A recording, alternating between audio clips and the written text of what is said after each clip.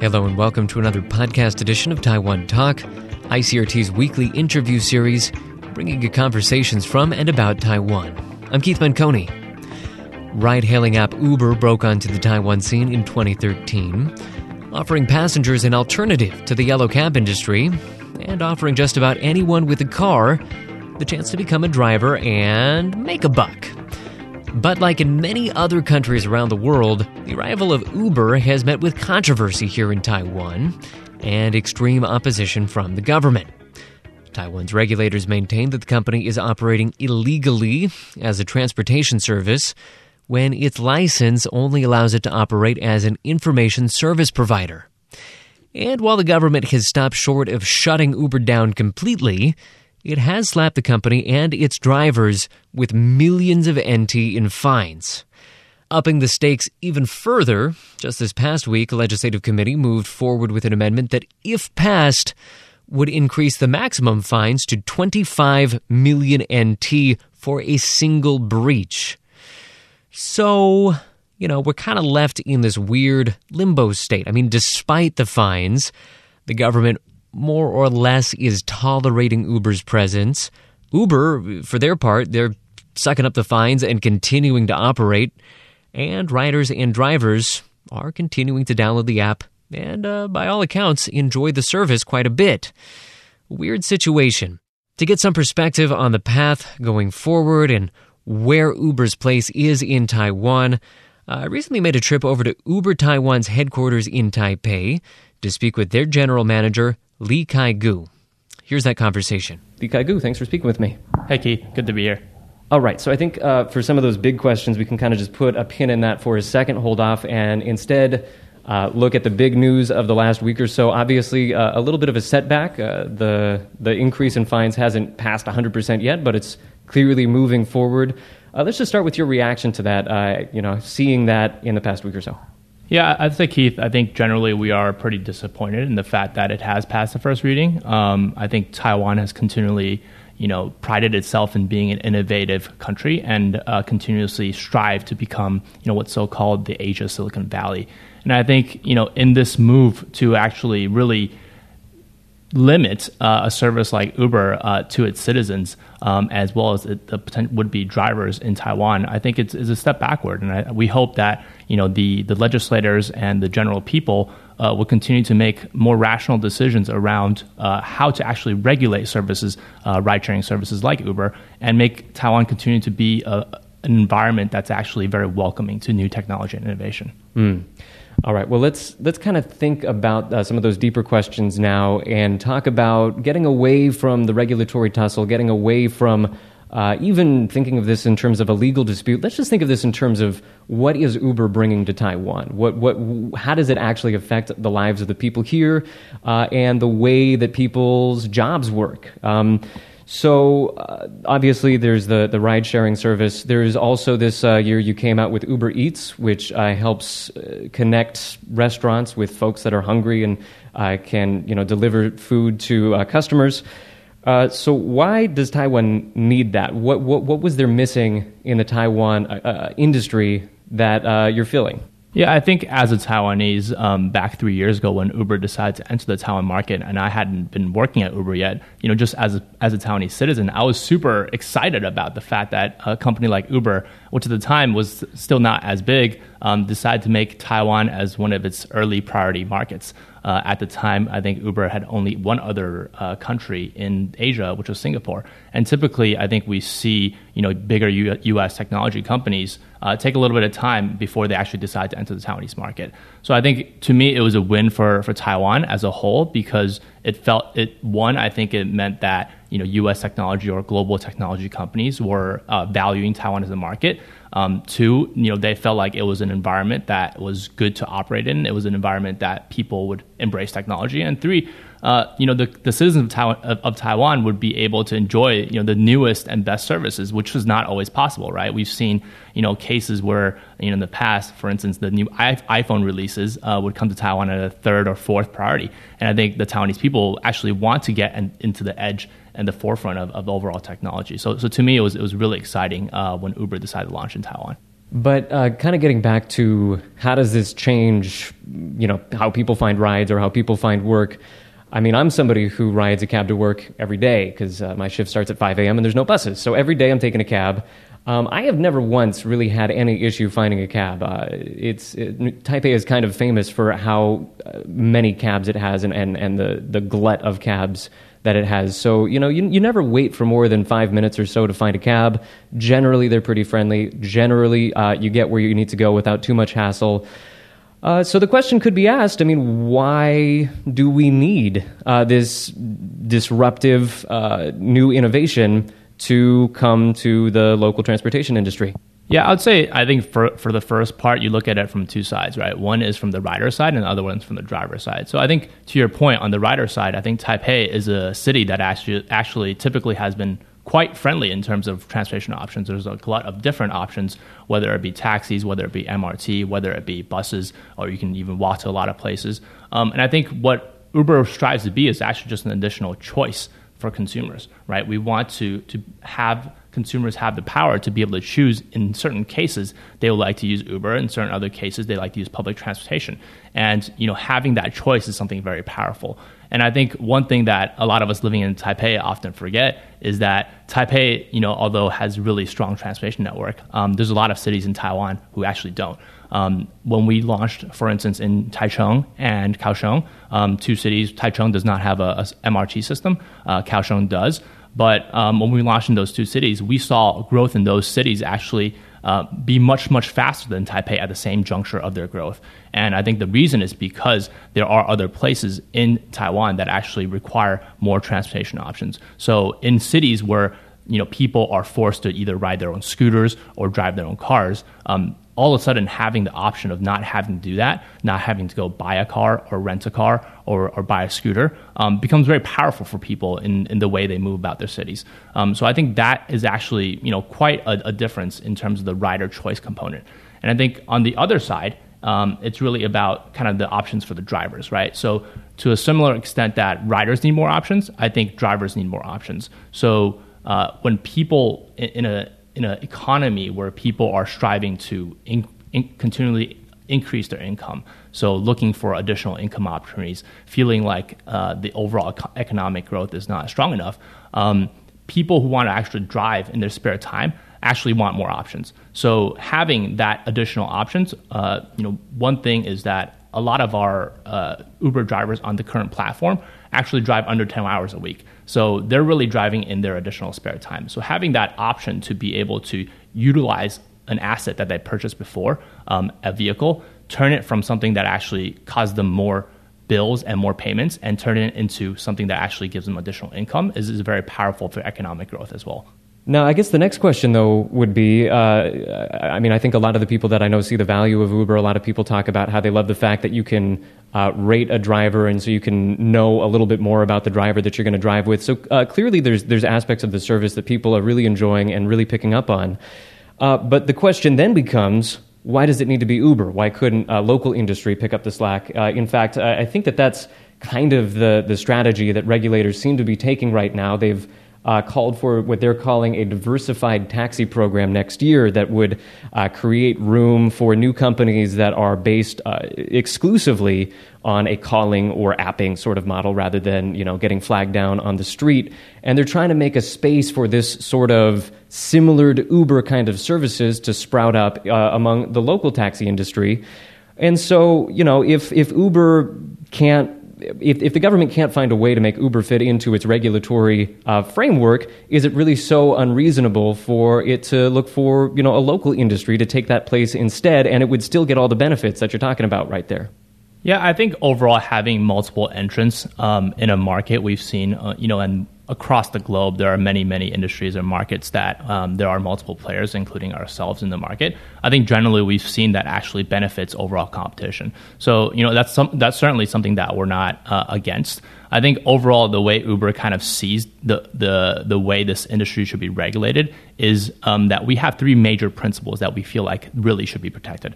The first one is consumer choice, which is what we just talked about. Consumers should be able to have a wide range of choices in terms of the transportation services, whether it be price, level of service, type of vehicle, et cetera, et cetera. So consumer choice is something that is very near and dear to our heart. The second one is the overall safety for both the passenger and the the passenger and the driver. So we want to make sure that through the use of different screening processes as well as technology, we're able to ensure the safety and actually protect the safety of both the rider and the driver. And I think the third one is actually something that often people overlook, which is actually the driver's rights, right? So as someone who actually wants to drive and spend their extra time driving for a living or spend their time driving to earn additional income, we really like to have regulations that protect their interests. And I think as long as you're able to abide by those three kind of principles, then I think it doesn't matter if it's a local player or a foreign player coming into the market. I think that can benefit both the riders and drivers alike. Okay, so let's back up and now discuss a little bit more the impasse that you have found yourself in with Taiwan's government. If we kind of look for a little bit more context, of course, Uber has had to deal with governments around the world as it's broken into this country or that country. And in Asia, there are a couple of examples where Uber has made a little bit more headway figuring out a way to work with the government and find regulations that work. Two examples that I've seen flagged would be Singapore and the Philippines. So let's just start by getting your perspective on why it's been more difficult in the Taiwan case.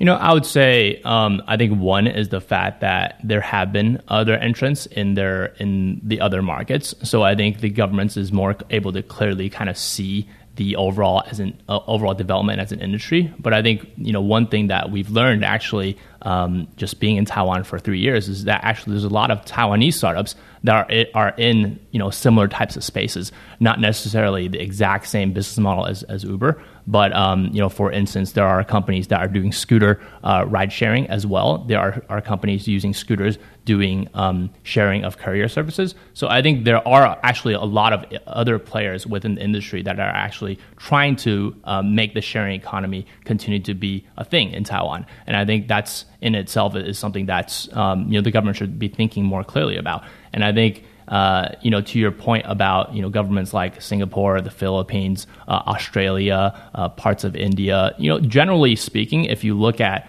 ride sharing is something that did not exist in the world 5 years ago, right? And as you look at a global map, as we often like to look at, you'll slowly see different places around the world start to adopt ride-sharing regulations. You'll start to see different places of the world start slowly figuring out ways to actually regulate this industry in a way that's beneficial to both the government, to the incumbents, as well as the riders and the drivers and the consumers.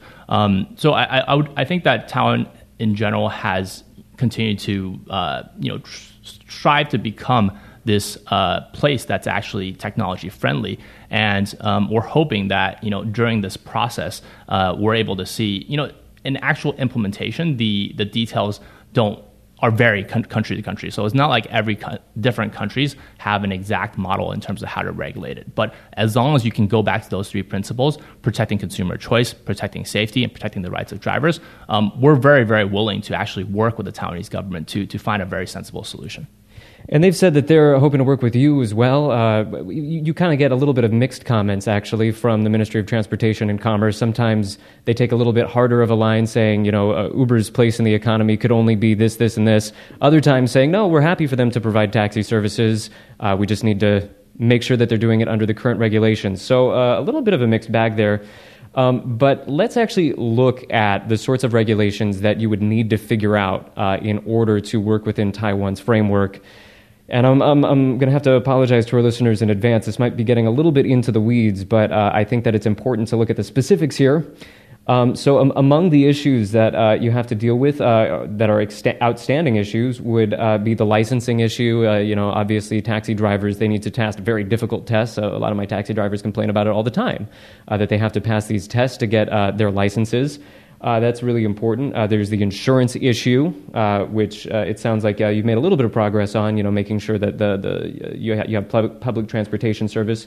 There's also taxes. A lot of the revenue that Uber makes in Taiwan is actually taxed in other countries, and the government is actually seeking back taxes. And the flexibility of pricing. Obviously, there's a pretty rigid price structure that yellow cabs are subject to, and Uber, your business model doesn't fit very neatly into that. Among those issues, which would you say you're able to make progress on, and which would you say you think that Taiwan needs to find more flexibility on? I would say that I'm pretty optimistic that we can make progress on all of them, as long as the two sides kind of come to the table with the same kind of aligned interest. And from our side, we believe that those three kind of principles that I just talked about are really, really important to the overall development of the industry. So I think taking one example that you just highlighted in terms of licensing. Like you said, a lot of taxi drivers might complain of the fact that their licensing process is overly rigorous, and some might argue that licensing process, that rigorous process, doesn't necessarily do what it's intended to do, which is provide safety or provide high quality, right? So how do you actually figure out a way to? And I think the other thing is thinking about this regulating or the licensing process of someone who actually drives 40 to 70 hours a week versus someone who drives 10 hours a week. Should those regulations be the same? Should that licensing process be the same? I think that is something that we've had a lot of conversations with a lot of different governments around the world, and what we found is if the whole idea of ride sharing is that people are able to take their vehicle and use the additional time that they're not using this vehicle to give people a ride and earn additional income. So making sure that these people actually don't need to go through unnecessary friction and bear on unnecessary costs is actually very, very paramount to the success of the overall industry. And that's the spirit of the industry, is just people being able to quickly and easily share their vehicle. And of course, we want to do that in a safe manner, right? So, for instance, in Uber in Taiwan right now, we make sure that any driver that comes onto our platform needs to go through a criminal background check to make sure that he doesn't have any prior criminal records. So I think going back to those three principles, as long as you're able to go into that safety, consumer choice, and driver rights component, I think the way the industry, or the way the overall ride-sharing industry is regulated in Taiwan, I think that's the key question that we need to address. But just to be clear here, I mean, we wouldn't be talking about Uber fitting into the existing framework. You really are talking about, you think that the government needs to make some movement as well. I would say the decision that the Taiwanese government needs to make at this point is, should you be looking at a new industry like ride sharing or the overall sharing economy? We have Airbnb, we have other companies doing similar kind of sharing economy spaces. Should you be looking at these industries in traditional regulatory frameworks that were written 30, 40 years ago? Or should we be looking at potentially new regulations or adjusting current regulations to better fit the current economic model, right? I think everybody kind of understands that, the business is always going to kind of go ahead of the overall regulatory development. And I think at this point, Taiwan is a little bit at a crossroads in terms of determining how to actually look at this industry. So do I actually want to look into potentially developing new regulations to regulate new economies and new businesses? Or do I want to say these new economies, these new businesses have no place in our current system because they don't fit into existing regulations that were written 30, 40 years ago? I think that's the big question that the Taiwanese government needs to decide. What about taxes? Obviously, the government feels that you're currently not paying the taxes that you owe to the government. How do you get past that one? Yeah, I would say, I think, in general, it's a little bit of a sequential issue. So you need to have the proper regulations to have the proper, whether it be tax or insurance kind of systems in place. And I think Taiwan is actually making pretty good progress in terms of this front, because there is a bill underway that is called, some around the world call it the Netflix tax, which is an ability to tax cross-border e-commerce companies in Taiwan. And so for a company that is providing services to people in Taiwan, that is actually not registered in Taiwan or is actually has their main business overseas, they're able to quickly and easily register as a taxpaying entity here in Taiwan. And we're very much looking forward to, and we actually have been in a lot of discussions with the Ministry of Finance about this particular bill, and we're very eager for this bill to pass, and then Uber is able to take the right steps to comply. So I think that is very much a work in progress, and we're very eager again to get a resolution on that. But I think the key question is still around how do you regulate the industry as a whole. So in general, though, you feel like Uber could pay more of its revenue in Taiwan could be subject to taxes? I think it comes down to the right kind of tax laws. In order for a company to pay the appropriate taxes, there needs to be a tax law behind it. And I think, this cross-border e-commerce tax is a great example of that new development in tax industry actually being able to help the foreign companies that are doing business overseas comply to Taiwanese tax laws. So I think, not just Uber, I think plenty of other cross-border technology companies will be welcome to the fact of being able to comply to these new regulations.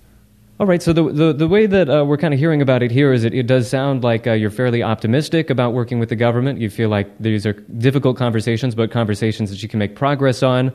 But at the same time, it does seem to be the case that the government is taking out a hard line here, and some folks have really said that part of the reason that the government has reacted the way that it has is because of the way that Uber approached Taiwan in the first place.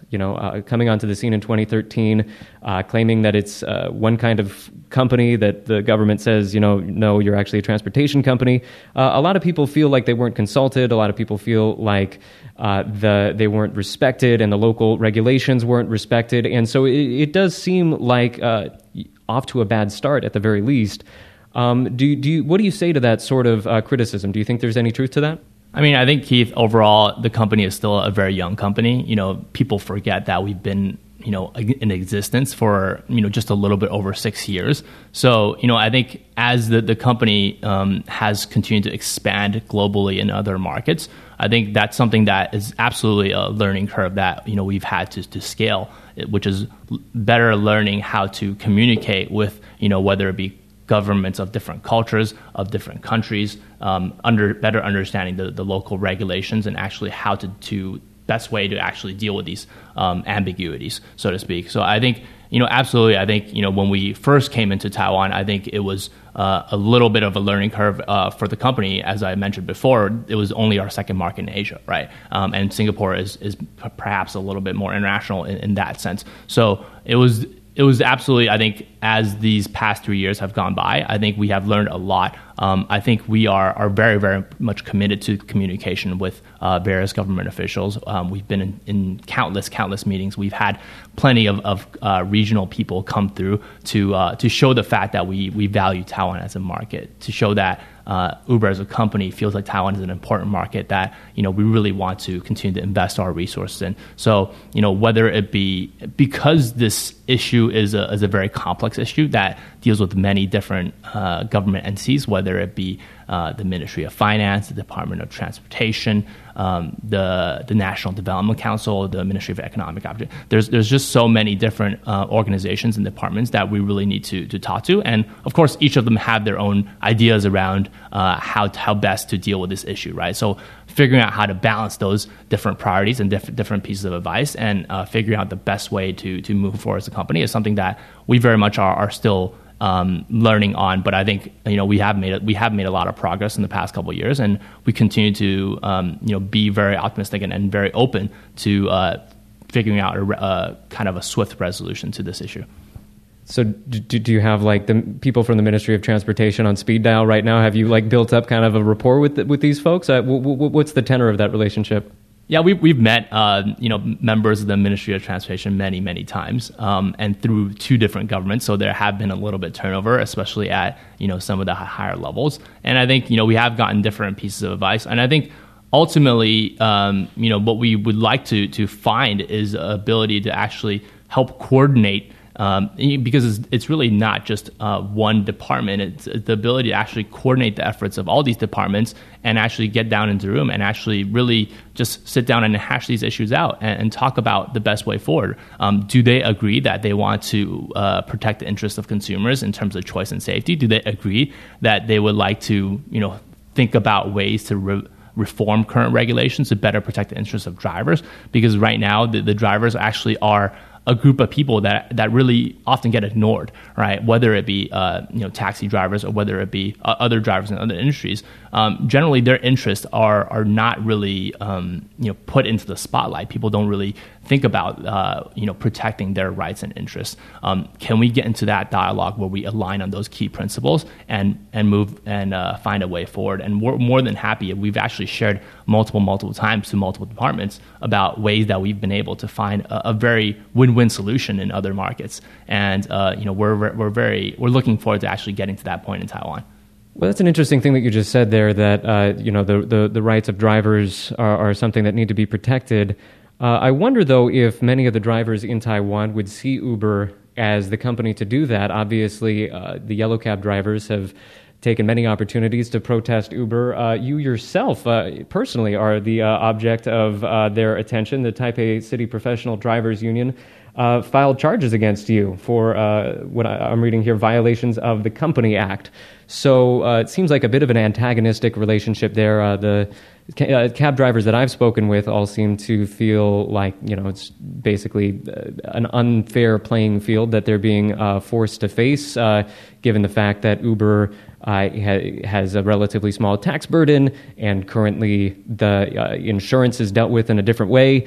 So they feel like it's an unfair playing field. So I'm not sure that they would see Uber as the company to protect their rights. I would say that I think, as this industry has grown and as we've seen in other markets, as, ride sharing gets regulated, drivers end up, current incumbent drivers end up realizing that they actually have more options once this industry becomes regulated, right? Whereas previously maybe they, were choosing between driving a taxi or driving a bus or driving a truck. They now have an additional option of driving their own vehicle and joining a platform like Uber or some other platform around the world. So in that world where the actual platforms or the actual companies are competing for the time and vehicles of the drivers, that becomes a competitive situation for the drivers, right? And in that situation, the drivers are able to weigh the costs and benefits of joining each different type of profession or type of platform and ultimately decide which one better fits them, right? So, some drivers might feel like, okay, I would like to be a taxi driver because I want to be able to pick people up off the streets. I'm okay with changing my car to a yellow color and installing a meter. But some other people might say, hey, I'm using this car normally for my day job, and I would like to drive a couple hours on the weekend to better support my family. And in this case, maybe Uber is a better choice. So I think, ultimately having regulations will benefit the overall driver group because they're able to have more choice in terms of which platform, which industry they ultimately put their time into. Now, just in general, for a lot of my friends would dismiss a lot of these regulatory concerns as, that's just the taxi industry being protectionist. There's no sense in any of this. They're really just trying to protect their bottom line. But the other way to look at it, I mean, these regulations accrue over time. You say many of them are very old, but they're there for a reason in a lot of cases. Insurance that gets to safety, licensing that gets to competence, taxation that gets to, supporting the government and all that. And with a brash and at least an aggressive strategy, I think it's fair to call it an aggressive strategy to jump onto the scenes even when regulators are telling you that doing so is illegal.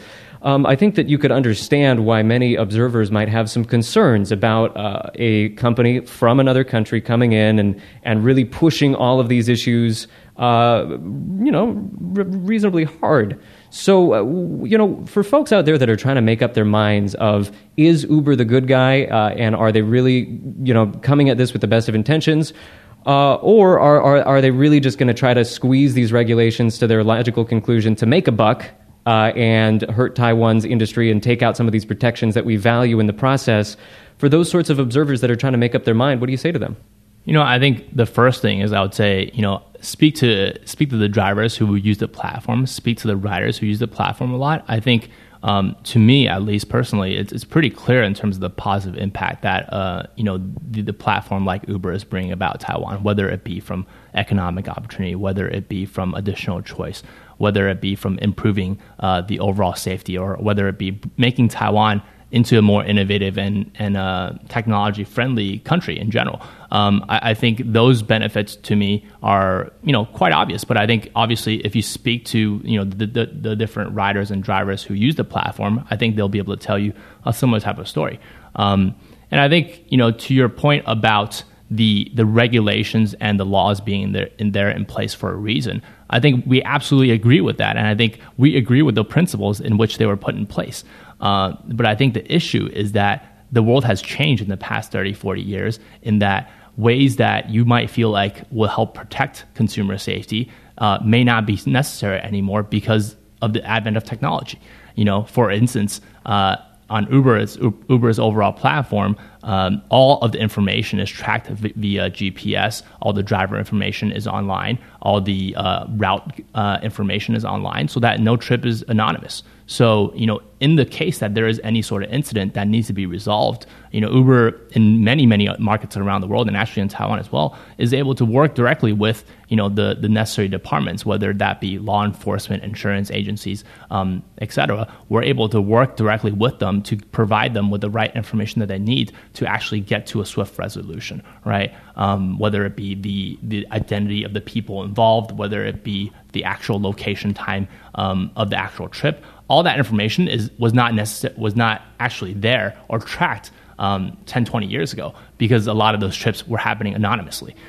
So I think, with the advent of technology, and this is why the overall sharing economy has boomed in the past couple of years, is because, 10, 20 years ago, you would never have imagined to be staying at a stranger's house, right? Because that idea to you just felt unsafe. But now with the advent of technology, you see the fact that you're able to see ratings, previous testimonials from other people who've stayed with them. You're able to see pictures. You're able to communicate them via phone.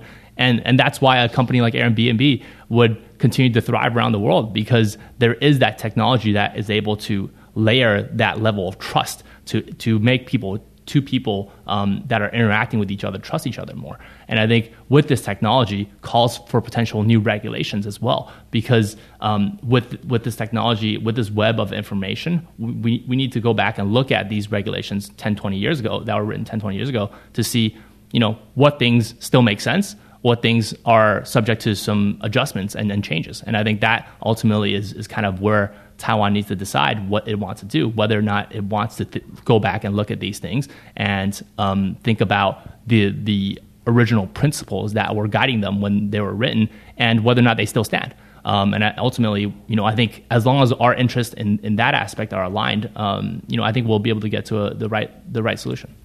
So, of course, Uber is a very future-looking company. It's something that it's a company that has a vision of improving services and improving work, through technology and through innovative ways of doing business.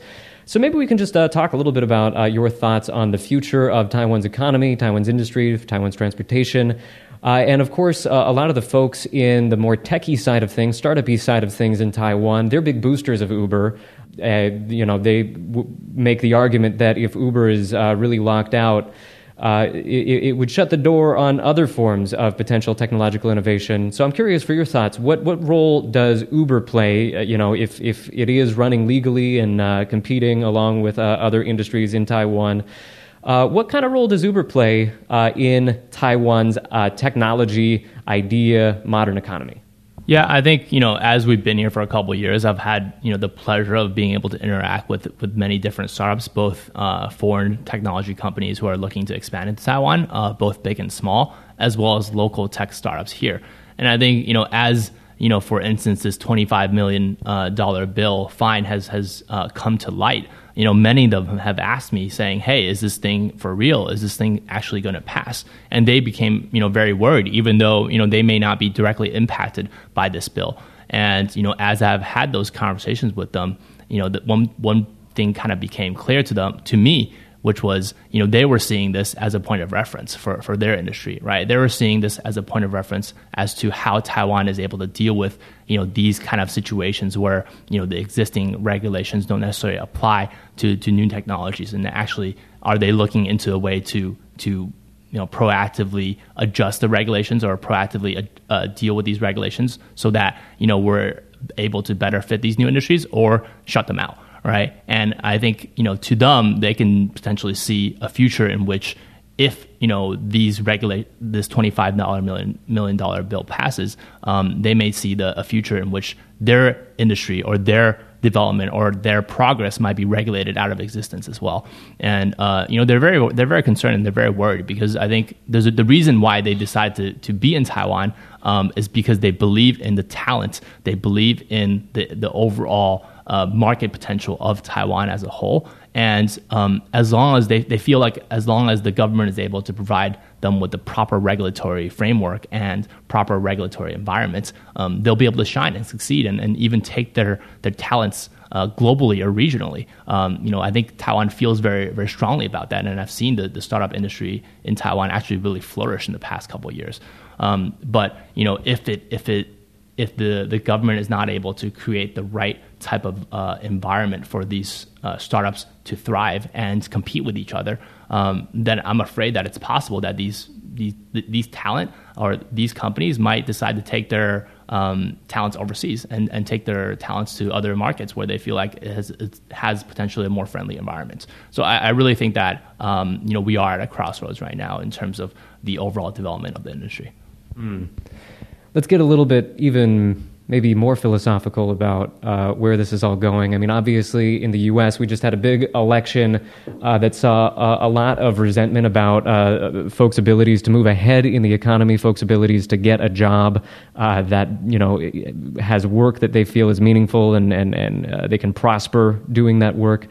And a lot of people point out that in the model of economy that we see in Silicon Valley, for example, there's some big winners. There's some folks that do great in that economy. And then there's a lot of folks where their jobs just kind of disappear or they become worth a lot less money. And so there's a lot of people that are just kind of left out of that economy.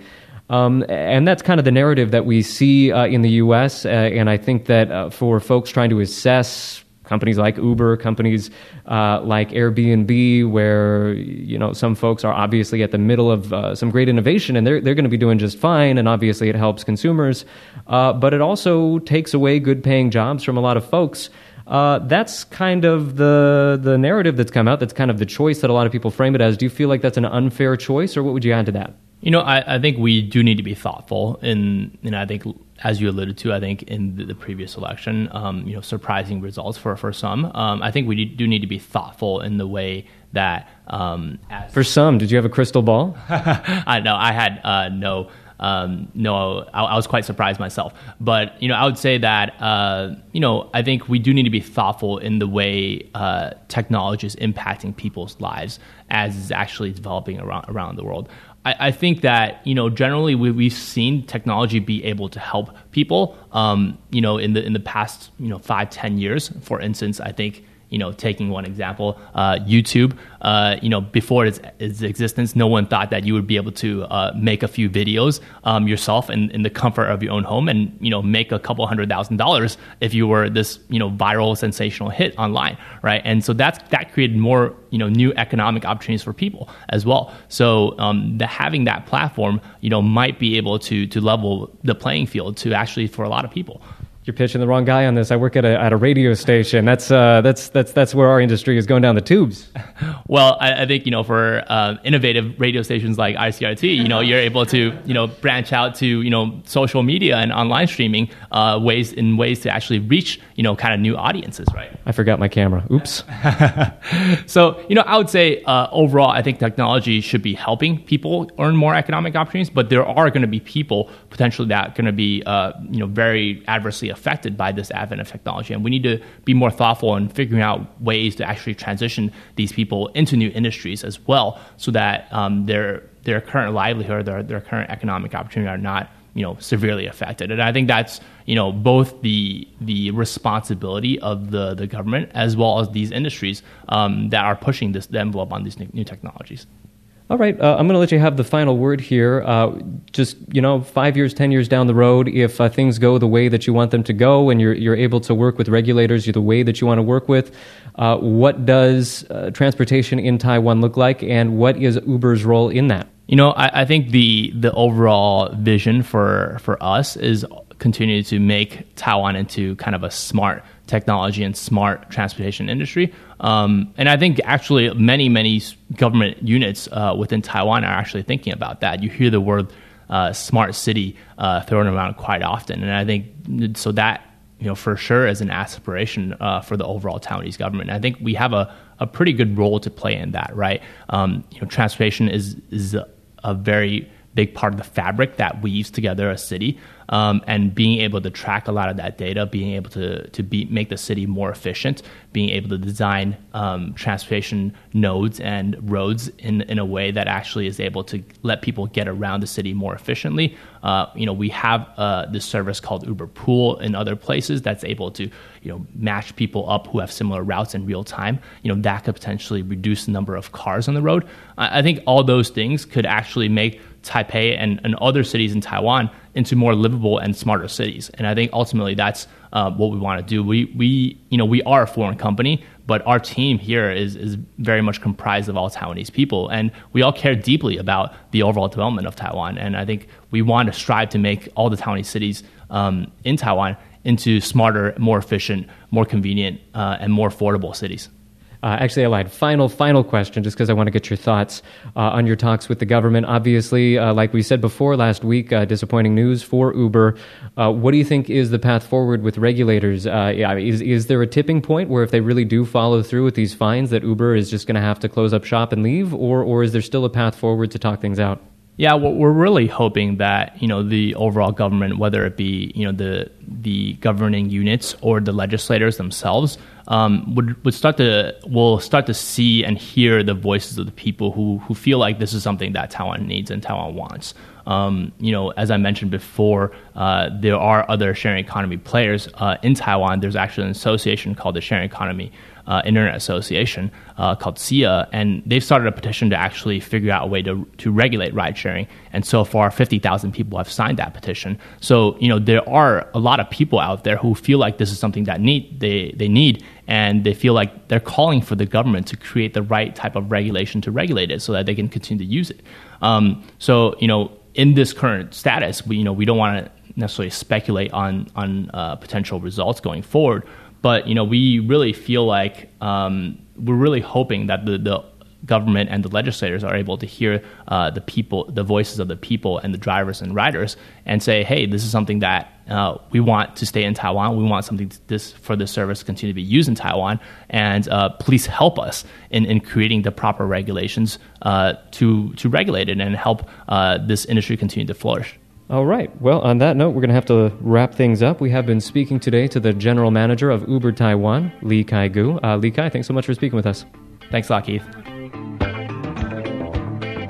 Thanks for listening to another podcast edition of Taiwan Talk. Taiwan Talk, of course, broadcasts every Monday on ICRT FM 100 right here in Taiwan. You can find that at 8 a.m. and 6 p.m. Right after the top of the hour newscasts. You can, of course, also find the extended podcast versions of these interviews, which is the version you were just listening to right here, on the ICRT website, on iTunes, a couple of other places. That's where to find that. Before I go, just want to let our listeners know that if you really want to dig even deeper into the Uber controversy here in Taiwan, a great article to read would be Taiwan's Continuing Uber Controversy by a journalist by the name of Matthew Folko. Hope I'm pronouncing his name correctly. If I'm not, I apologize. Anyway, that article can be found at the Newslens International Edition, linked to it in our blog. He really took the time to lay out all of the issues that we discussed today in even more detail and just dig very deeply into some of the regulatory issues that they're facing, some of the economic issues that Taiwan is facing, and kind of just synthesize that all in a way that I found very easy to digest. So thank you, Matthew Folko, for that, and I recommend it to any of our listeners interested in this issue. For us, though, that's going to be it for today. We're going to have to sign off here for Taiwan Talk and ICRT. I'm Keith Menconi. See you next time.